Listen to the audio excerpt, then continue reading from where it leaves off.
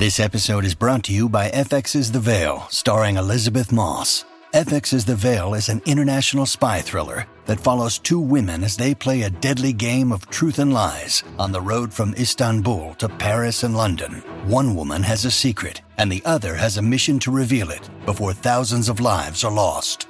FX's The Veil, now streaming, only on Hulu. This episode is brought to you by Shopify.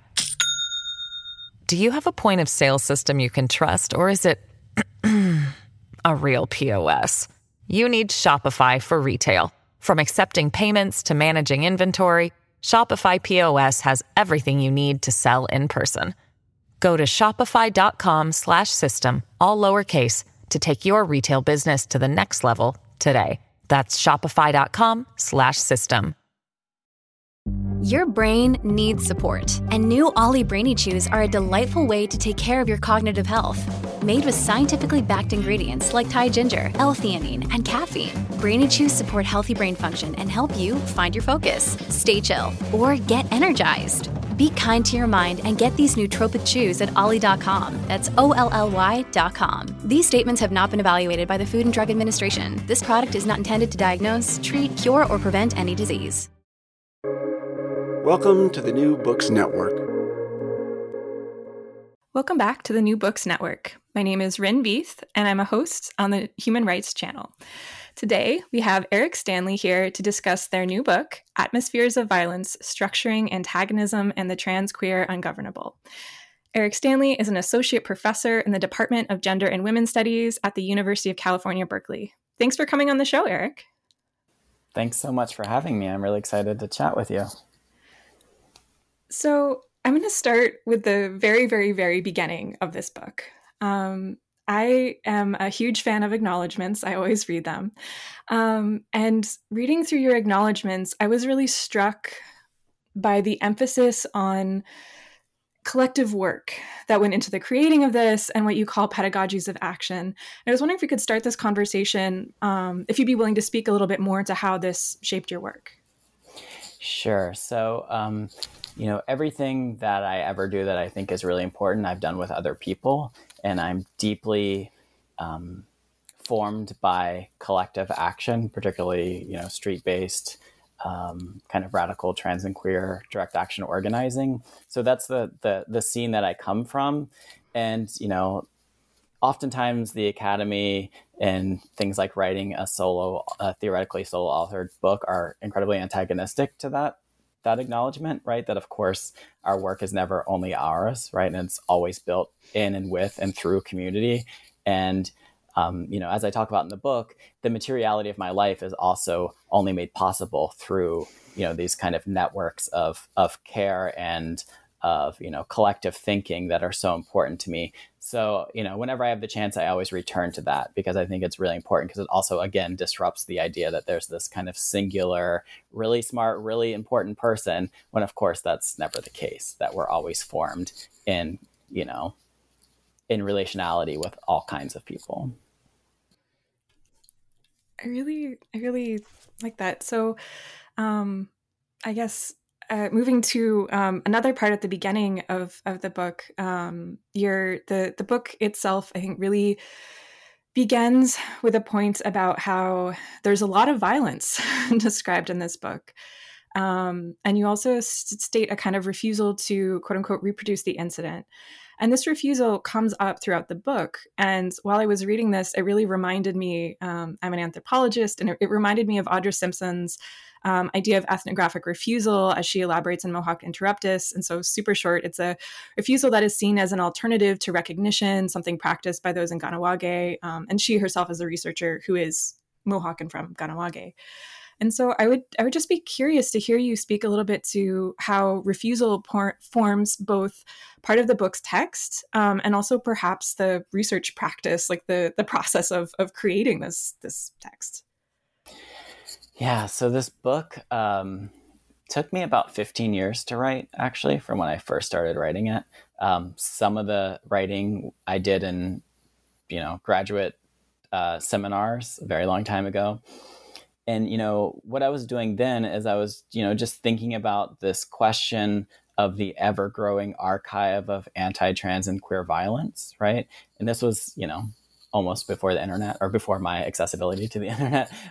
So I had a paper file where I would tear out things from the newspaper and from magazines of these really horrible stories, right? And I didn't know what I was going to do with them. And I was kind of layering those on top of, personal experiences and the experiences of people in my community, and also the organizing that we were doing at that time. And this kind of archive, this really brutal archive, just kept growing. And so for me, it felt really important that I attempt to theorize that kind of continually growing archive, while also, of course, not wanting to reviolate people that are already subjected to massive forms of violence, right? So I felt, in a certain sense, ethically caught in a productive way, right? Looking and looking away are both, I would say, simultaneously forms of abstracting violence from their scenes, right? They're also forms of accumulation. And so instead of, in the final instance, which is to say the book, assuming that I could have some sort of, pure space of clarity outside of the scene, I just tried to stay with it with as much care and precision as I could. At some times I would be more descriptive. At other times I would back away from that, attempting to kind of always hold that line, which, I myself within the text attempt to place it under duress, right? I question it, almost on every page. I'm doing this. I don't know if I should be doing this. I still don't know if I should be doing this. But nonetheless, the murders continue, the violence continues, and our kind of refusal to acknowledge the enormity and both the enormity and the pageantry, the way in which there are the similarities in these forms of violence, we're not getting out of it by not paying attention. And so I think that, and I have, as I'm sure at the beginning, I have this little section called Reading with Care, where, of course, I want people, to be aware of what they're about to sit with, right? Because I, again, am not attempting to traumatize people or re-traumatize people, but nonetheless, I think that these are, this archive needs to be faced if we indeed want to obliterate it, which is what I want to do. Throughout the book, I was really struck by your discussions about law and violence. And these discussions, these points go, engage police violence, right? But it goes way beyond that. You engage with legal systems and structures themselves as being part of this archive of violence. And I was wondering if you could speak a little bit, I know this is quite broad, but if you could speak a little bit to how you see these links between law and violence.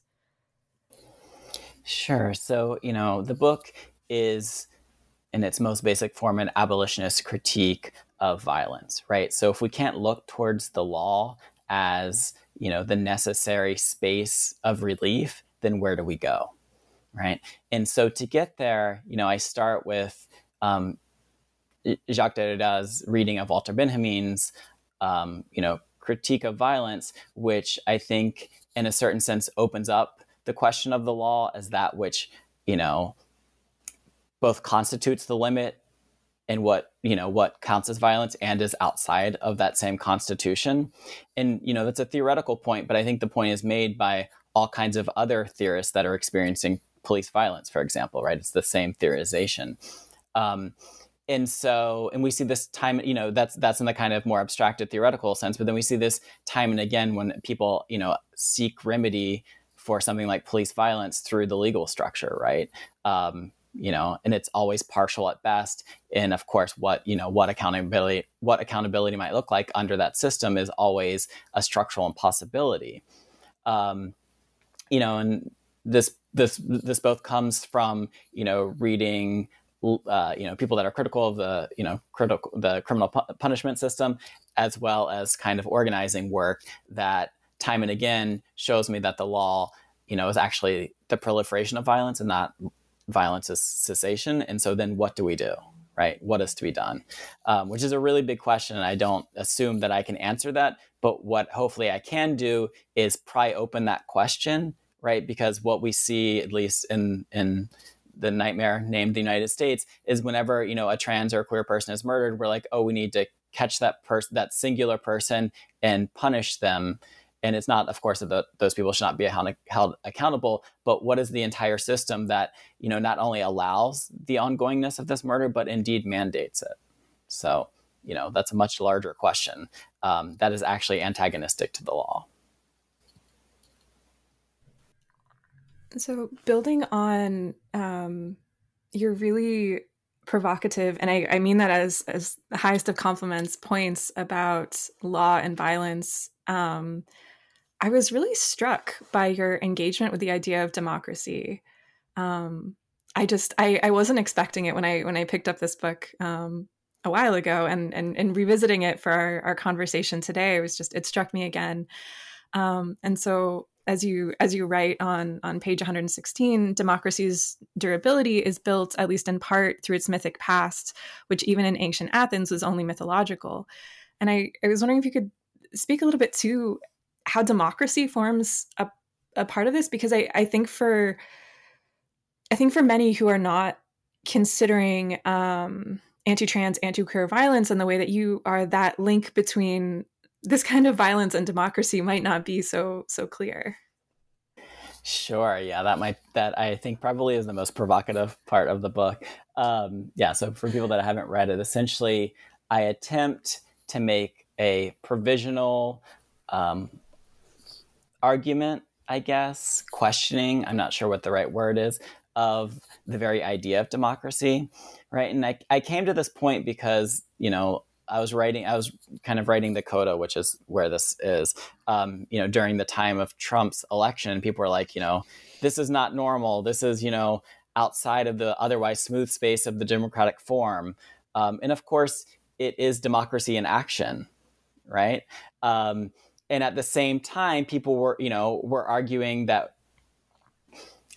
the concept of democracy itself oftentimes gets left as if it's self-evident, right? And so people attach all kinds of desires onto it without understanding what its history is, right? And that history's presence, as well as understanding, how it has always functioned, right?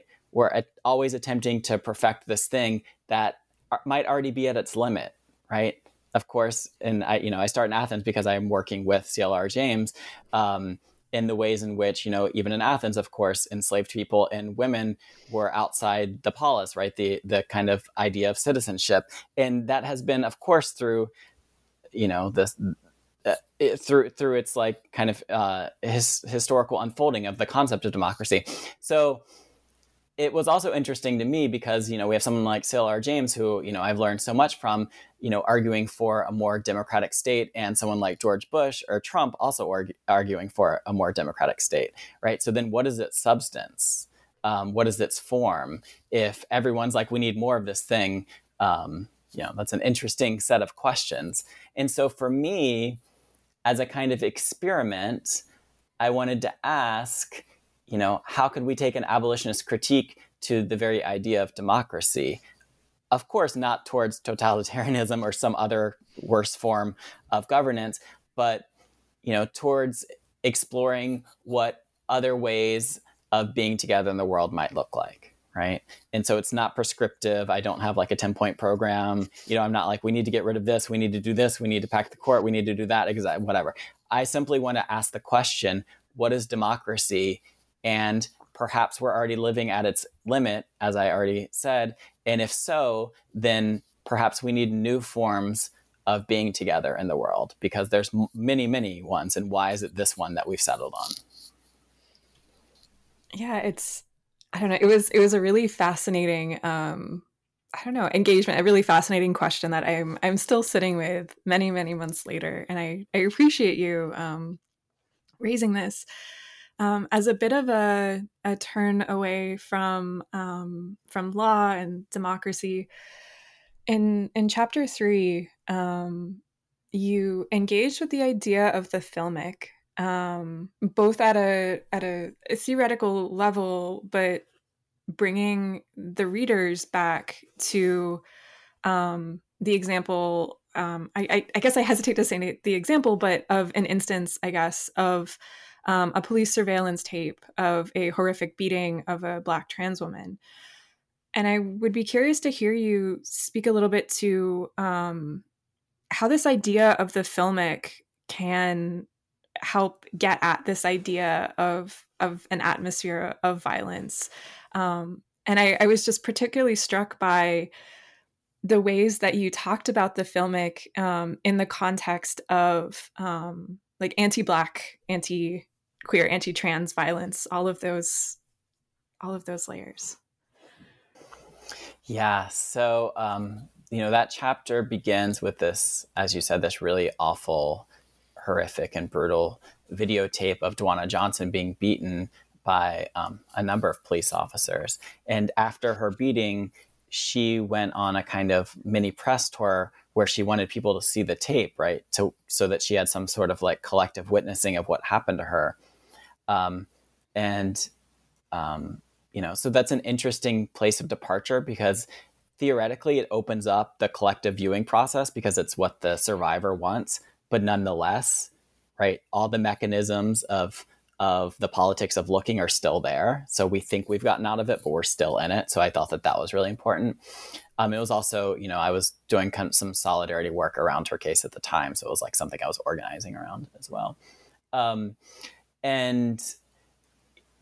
So what happens in short, I'll try to condense the story, is that, there's a really awful beating tape. It's incredibly apparent what's happening. A police officer puts handcuffs on his hand and punches her in the face. It's really awful. She fights back. And I think that's really important to note. And eventually the officer goes to trial and there's a mistrial, right? So the jury watches this video where she's seated and being punched by this, she's a Black trans woman. He's a white man. Cis man, I'm assuming, punching this woman in the face repeatedly, and they can't reach a guilty verdict, right? And so there's something about my argument, which goes back through much Black visual culture theory and thinking with people like David Marriott and many other people, and again back to the Rodney King tape, where a lot of this kind of initial theorization, at least in the US context, was coming from, and then much older work as well. And instead of just thinking about what we're seeing, like what the actual picture is, I was interested in what, going back to the question of form, essentially, which, sometimes drops out of, our understanding of things like police beating tapes, right? And so, again, working with, feminist and Black visual culture theorists, I return to this question, like, is there something in the form of the visual itself that is indeed anti-Black and anti-trans, right?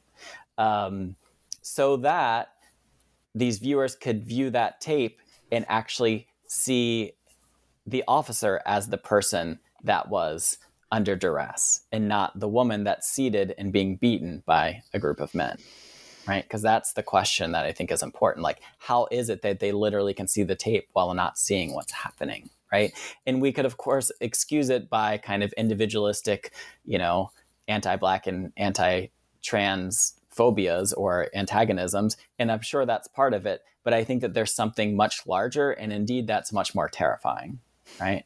Because I'm always trying to de-individualize things because I think that allows us these really easy answers that actually continue harm and don't end the harm, right? Because we're like, oh, those were just some bad jurors. We need the right jurors in here, right? We need a kind of representative jury, but then the representative jury finds the same. So it just keeps going on and on and on, right? Which grows the legal system. And so, for me, the question of the visual and in particular, the filmic, right? The idea of the moving image, or at least the digital, or in this case, the digital image. This was an attempt to think on the level of form around things that we oftentimes only analyze at the level of image, right? We're seeing this woman being beaten by this man, but what is about the filmic itself that actually has that kind of built-in precondition of our ways of seeing? I have a follow-up question about that video and the way that you engage with it in the chapter. There's a point when you're talking about the circulation of the video of the beating of Dawanna Johnson. And I was so struck, and like, I can feel myself tearing up now, because it was just like, it just really hit me. This question that you ask of how then might we account for, or more precisely, how might we be accountable to Dawanna Johnson as we consume her image? And I'm wondering, how does this idea of accountability figure in both your approach to this material, or of these ideas or instances of violence, as well as in the questions that you're asking the reader, the questions that you're giving us to sit with? Yeah, I mean, I think that, right, I mean, like we started talking about, of course, viewing, reading, they're always consumptive processes, right? So what would it mean to make ourselves kind of radically vulnerable to that reality versus hiding it, which is what the entire academic enterprise is based off of. And so, I think in a certain sense, that's a necessarily unanswerable question, right? The only way that we could be accountable to Dawanna Johnson is by destroying the world which destroyed her. And, that's a really big project, but a project that I think that we all need to be involved in, right? Because, she actually was, a few months after the beating tape, murdered. And there's lots of speculation that it was done by perhaps somebody from the police department, because of the way that it was done. And so then she could not testify against the person that beat her. And so I think that, the question of accountability, especially to those that are already gone, right? Those that are already lost to the world, is a question that we must allow ourselves to be haunted by, right? And that's, and again, that's a place of departure. And I think that that's on the kind of more theoretical level. But then I also think that, this book is always trying to it's working at this kind of meta theoretical level, but then it also is incredibly grounded in the world. And I think that those are the areas I'm always shuttling through. But it can also look like organizing towards abolition, right? Getting rid of the Memphis Police Department would be one way to do justice for Dawanna Johnson, right? It could look like sending books to people inside prison jails and detention centers and psych jails, right? Which is, my very small author profits from this book go to that, right? And the same with captive genders and other things, right? Because it's the least I can do, while also continuing all of us to engage in organizing work, right? There's so much to be done, and there's ways for all of us to plug in whatever our kind of level of accessibility is, right? There's always things to be done, and there's space for all of us to be doing them. And so, in the same way that the image doesn't begin or end with the tape, the story and its narration doesn't end with the book, right? And so what would it mean for a book to have an afterlife that, of course, inspires action? And all the books that I love do that for me. And so I'm hoping that this, people are always like, well, what can this book do? And I'm like, I don't actually know. Maybe nothing. Maybe you could throw it through a window. I don't know. But, at best, hopefully it can be, following people like Ruth Wilson Gilmore, theory can be a kind of plan towards action. And so I hope that this can do something like that, but I don't know. This episode is brought to you by Shopify. Do you have a point of sale system you can trust, or is it a real POS? You need Shopify for retail. From accepting payments to managing inventory, Shopify POS has everything you need to sell in person. Go to shopify.com/system, all lowercase, to take your retail business to the next level today. That's shopify.com/system. I was, just broadly, I was struck by the engagement with the visual throughout this book. It was really, it left me with a lot to think through. I was additionally really struck by the fourth chapter about suicide, and I was hoping you could perhaps speak a little bit about I guess maybe a different way of framing a question I haven't asked yet is the idea of the death drop. I found a really, I don't know, like very visceral metaphor in so many different ways. There's so many levels in which you engaged with it. And so I don't know, I'd never read writing about trans queer suicide in this way that dealt with it, and the performance of the death. Anyway, I would love to hear what you have to say, or maybe giving listeners a little bit of context about this. Yeah. So, when I was writing that chapter and on to our contemporary moment, of course, it was like one of those spaces when, the news of this, alleged and real kind of pandemic or epidemic of trans and queer youth suicides was happening, right? So it started at that moment.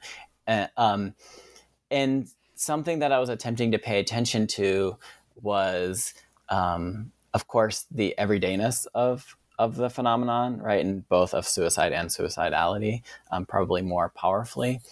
And again, not to aestheticize what people are choosing or not choosing to do, or even what choice means in that instance, right? So I'm trying to put the very idea of choice under duress, under question, right? Throwing that into jeopardy, while also, attempting to pay close attention to, like, for example, I do a reading of this young person named Seth Walsh, their suicide note, and their family put out the suicide note into this whole video. And so they wanted lots of people to see it, but does that allow us to see it? I don't know. But they, are someone that took their own life, right? Were forced to take their own life, right? I call suicide murder by other means because I think it is, because of the constant harassment that they faced at school, that was condoned by the school administration, right? This is their story. It's many of our own stories, right? I was kicked out of school at 14 for a similar situation. And so, they left this suicide note that was so, catastrophically beautiful, so eloquent, and so theoretically engaging that it felt like, to leave that out is, again, a kind of second order displacement that hides the very real violence that they were facing, right? So to turn it into a singularly tragic story where they're like a young person that was forced to kill themselves, like, yes, that's part of the story, but they were also theorizing the torment that they were experiencing. So how do we hold both of those together? And that's one of the questions. And I read this against people that are incarcerated that have also attempted to take their own lives, and the ways in which they're punished for attempting to do that, right? Because we oftentimes think that, the kind of most brutal form of state power is death, but there might be something on the other side of that, and that's forced life, which is a hard thing to think about, right? What is it like? What forms of life are more unlivable than death, right? That's the question that I ask. And people that are, living the slow death of carceral life and solitary confinement know this well, right? That literally is the architecture of forced death, right? And so, trying to hold both of so then kind of reading these two scenes or these multiple scenes in relationship with each other, right? So we have the kind of more classical young person that's harassed for being gender nonconforming or something like that. Those are not words that they use to describe themselves as far as I know, but, forced to death, and then other people that are forced to live, right? And so it's these really, intense poles. And so I'm trying to think about how they're working in tandem with each other. And at the same time, right, I'm also interested in cases like Ashley Diamond, who was, at the time of writing this, an incarcerated Black trans woman in Georgia, She was also put in solitary confinement. She's out right now. There's ways to support her. You can look it up online and please support her life on the outside. She was held in solitary confinement, but she, along with other prisoners, made videos and smuggled them out, right? Did kind of chronicling the harassment and the terror that they were living. And for me, it felt important to kind of hold that again with all these other scenes, right? Because even in the spaces of impossibility, people are always finding ways to resist and fight back, right? And so I understand her not as simply a kind of, testament to the brutality, but indeed she's a theorist and she's a filmmaker. So what if she's read in those ways as opposed to an example, which is what people oftentimes do, right? People just become examples. Because it opens up yet another door for us to think about the complexities of this scene. And I'm emphatic in the beginning of this chapter that I want us to figure out ways to keep each other alive, right? So that's my place of departure. So it's not a kind of, celebration of self-negation. Like, I'm clear about that. But nonetheless, I think that we need more thinking, more theorization, not simply to aestheticize these things, but indeed to end them. Like, what is the world? What ends of the world are necessary so that young people or any people, are not forced towards this end. Throughout the book, you bring up points about narrative, and I was struck by this as well in what you were saying a few moments ago of even thinking about this book as a point of departure and thinking about, okay, what comes after it. But in the book you write about how to narrativize acts of violence, or you describe a murder as an extra diegetic final scene. So I would be curious how the idea of narrative figured into the creation of this work, or even how you see what I heard you call an archive, right, of these acts of violence. Yeah. So the first chapter, so the way that the story goes, I would say, right, is that an anti-trans or queer, an act of anti-trans or queer violence or murder will happen. The media narrativizes it as a singularly bad phobic person, and that person maybe needs to be put away in prison or jail, and that everything else will keep going fine, right? So that's how it starts. And of course we know that that's not the case. And so, I was interested in thinking about building this archive, but not through kind of traditional data or records collecting, right? Because that's what is now available, and it's problematic for all kinds of reasons. But in its most basic sense, right? What does it mean to turn the kind of terrorizing and agony of people's lives and deaths into data points, right? Into just numbers in an archive?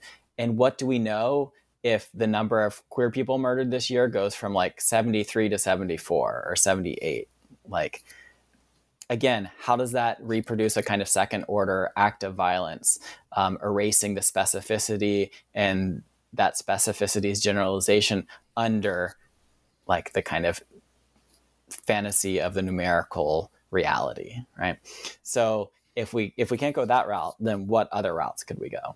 And I think that this is an archive as much as it is a kind of counter archive that places the idea of the archive into jeopardy itself, right? Because it's incomplete, it's partial, it's falling to pieces, it's assembled momentarily by me, and somebody else would assemble it very differently.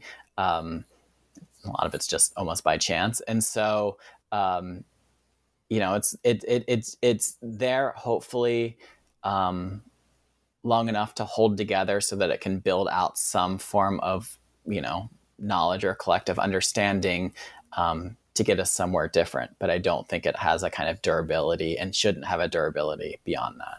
Like, I'm not interested in like an archiving anti-trans and queer hate project. Like, that's not what I'm interested in. Again, I think because, I'm so interested in, as we were talking about at the beginning, I don't show any pictures that are, violent per se, or that are, pictures of horrible things. But sometimes I do narrativize something, right? Because, again, this project, or this question of looking and looking away. And so, how I do that feels really important to me. And again, it could be incredibly failed. There's all kinds of questions I have around it. But, I attempt to write and to narrativize these really, unthinkable scenes of violence with as much, again, care and precision as I can. While also paying attention to the specificity, which seems really important to me, because, there is a kind of continuity in many of these scenes that is lost if we just, look towards the numbers. Yeah, I was, building on your wonderful response there. I'm thinking a lot about how the narratives that you do provide the readers with do really seem to speak to the tension that you seem to be, sitting with, struggling with, sort of without a concrete conclusion between the individual and the system. If I'm reading this correctly. Yeah, definitely. I mean, I think that, for example, in the cases of Tawana Johnson and other scenes of police brutality, there are individual police officers that did really awful things and must be held to account. What that looks like, I don't know.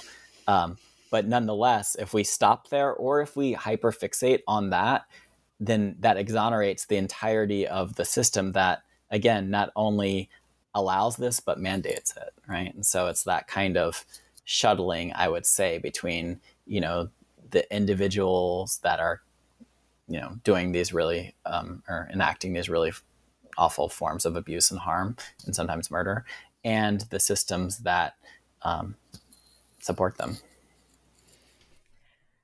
I noticed just a few times throughout the book the use of the word wake, and as well, I am a unapologetic footnote reader and note reader, and so I did also notice the citation for Christina Sharpe's In the Wake on Blackness and Being. So the introduction begins with the description of Martha P. Johnson's body in the Hudson River. You began the book by writing, the soft blue-black wake rhythmically laps at the rocky shore, gravity's reminder of trans queer endurance on the edge of a city at the end of the world.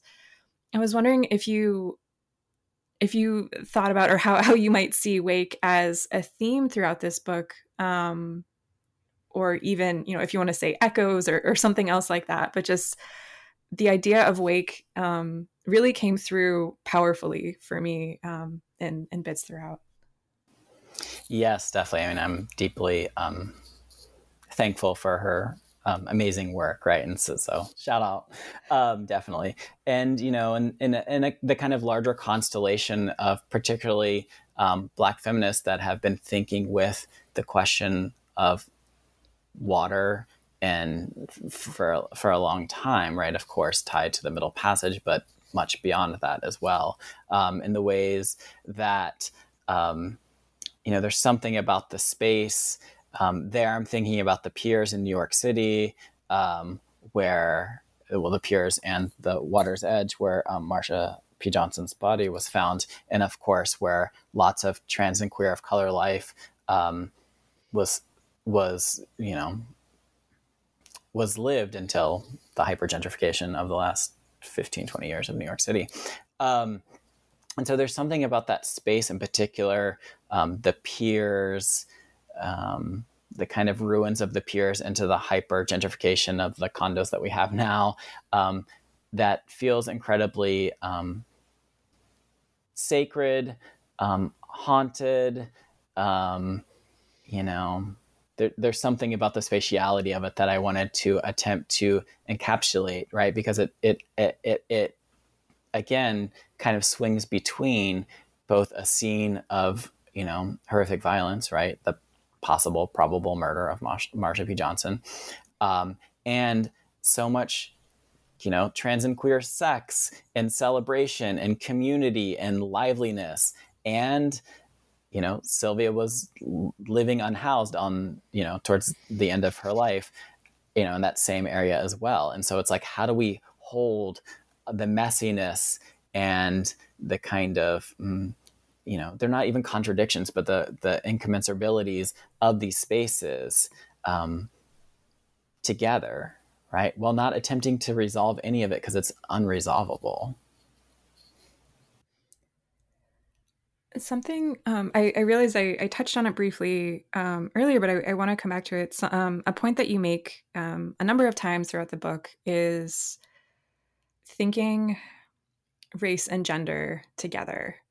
And it comes up not just in the instances of violence that you show, for example, the Pulse shooting, or just other examples throughout the book, but also in terms of the theory where you ground yourself. And so I was hoping you could maybe say a little bit about a little bit about that, just because I was really, excited, I guess, just to see a really thoughtful consideration, particularly when you're thinking about an atmosphere of violence, right? About something that is porous and broad and nonspecific in so many ways. Yeah, I mean, it's, the anti-trans and queer violence is always racialized, right? It always lives and has its life within the scenes of here settler colonialism and that colonialism's ongoingness, right? And so, and it's not only beginning there, but it's staying there, right? So we can have no analysis, we can have no whatever the thing is that people call trans studies without an ongoing and deep reckoning with an engagement with, colonialism, with the instantiation and that instantiation's ongoingness of chattel slavery, right? Those are all the things that are, to me, actually foregrounded, right?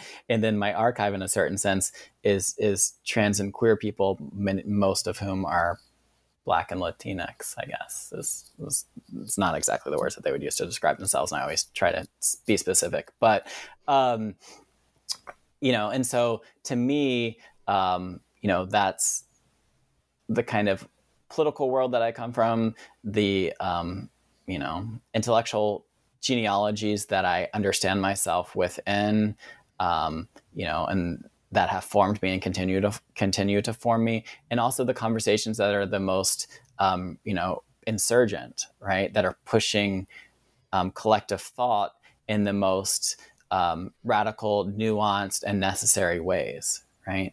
And so that's where I kind of find my grounding or something like that, and my continued sources of instigation, and the people that I like to think with. And so I think that, this is not, the project could not be done without all that collective thought. I was, to come back as my last question about this really incredible book. And again, perhaps this is my anthropological background coming through, but again, this tension between the general and the specific. But in particularly, for example, you note in the Pulse shooting, right, that it shifts to become an act of violence against all Americans. And when you discuss instances of police violence, it's, who are these people acting for? Whose names are they doing this of? And I would be curious to hear your thoughts a little more about that broadening, right? Not just the specificities of these instances, but sort of what is, and whose name is this happening, or who is claiming to be hurt here?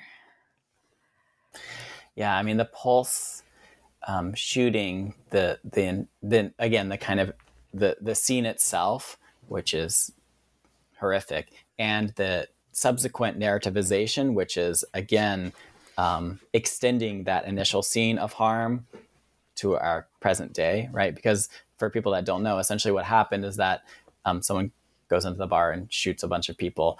And it's first narrativized or reported as an anti-trans or queer hate crime, right? It's at a gay bar, The Pulse. But then later on, it gets kind of recuperated through, white nationalist understandings of the United States, that the shooter was not acting because it was a quote unquote gay bar, but was a terrorist attack on quote unquote all Americans, right? Which of course means straight, white, Christian Americans.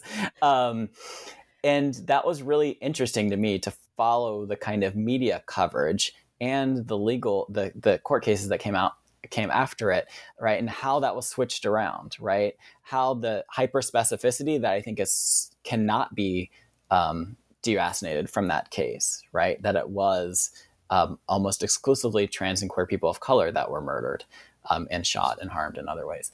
Right, that specificity just becomes like obliterated under a generalization of quote unquote Americanness, right? And who does that serve, right? To go back to your question, of course, we know that serves, the settler state of the United States, right? So there is no atmosphere of anti-trans and queer violence. There are just, terrorists attempting to attack, the otherwise peaceful United States, right? That's how the story gets re-narrativized. So it's, tied up in all forms of Islamophobia and, other forms of racist antagonisms in the court, in the case, and then what happens after it. So, we have that. And what's interesting, so we have that, the kind of, as you said, the specific to the hyper generalized, right, to erase the specificity. And then we have the other move. I'm always thinking about my theorization of state power is actually always built through contradictions, right? I think the state works most vividly and most violently through forms of simultaneous exclusion and inclusion, right? That's one of the arguments of the book, right? Again, we can think about the suicide. It's not just about pushing people out. It's about pushing people out, then pulling them back in so you continue to terrorize them, right? Because that's just not enough, right? Death is not enough. And so I think that, the state is always working in these not just dualistic, but like kind of multifaceted, like a web or something like that. And so, in instances of police violence, right, of course, it's not the generalized attack on Black, Indigenous, and Latinx people, right? It's just that specific person, right? So it's the kind of going from the general to the hyper specific when it wants to, and then the specific to the hyper general when it also wants to, right? And these are, both in terms of policy and the media and the kind of narrativization, the way in which it functions and circulates in popular culture, right? And also just to, this seems important to clarify, when I'm thinking about the state, also the way that I think about the state, it's not a kind of hyper rigid abstraction that exists outside of the social that would allow us to blame some external force. It does have a bunch of really forceful organizing principles like the police, but for me, it's the kind of collective projection of the social itself, right? As we know, for example, the vast majority of policing that happens is not done by the actual police, right? You deputize everybody. And the state works in a similar way, right? It's not just the kind of state bureaucrats or the quote unquote government, doing whatever violence they're doing wherever. It's the way in which we also all internalize and reproduce those logics, right? And, continue the kind of system of hypersurveillance and punishment any and everywhere. Well, thank you so much for your time today and speaking with me about atmospheres of violence. Before we close our conversation, would you like to let listeners know about other projects you might be working on, as well as where they might be able to find your work? Sure. Thank you so much. These are really excellent questions, and I love just talking with people and figuring it out together. Yeah, so I'm working on this book right now. I don't know when it will be out. Hopefully, well, no, I would say soon, but that's a lie. At some point on trans and queer and gender nonconforming people and armed leftist groups in the 1970s and 80s. So that's really exciting, and I'm deep in the research and the thinking around that, and questions specifically of like non-sovereignty is what I'm trying to theorize in that. So that look for that, and you can find me on Twitter when I'm not banned. I don't even know what my name is on there, but you can find it. Unfortunately, I'm easy to find. But yeah, thanks so much for spending this time with me. Thanks. And for listeners, I'll add links to all of that in the show notes as well. So thank you so much.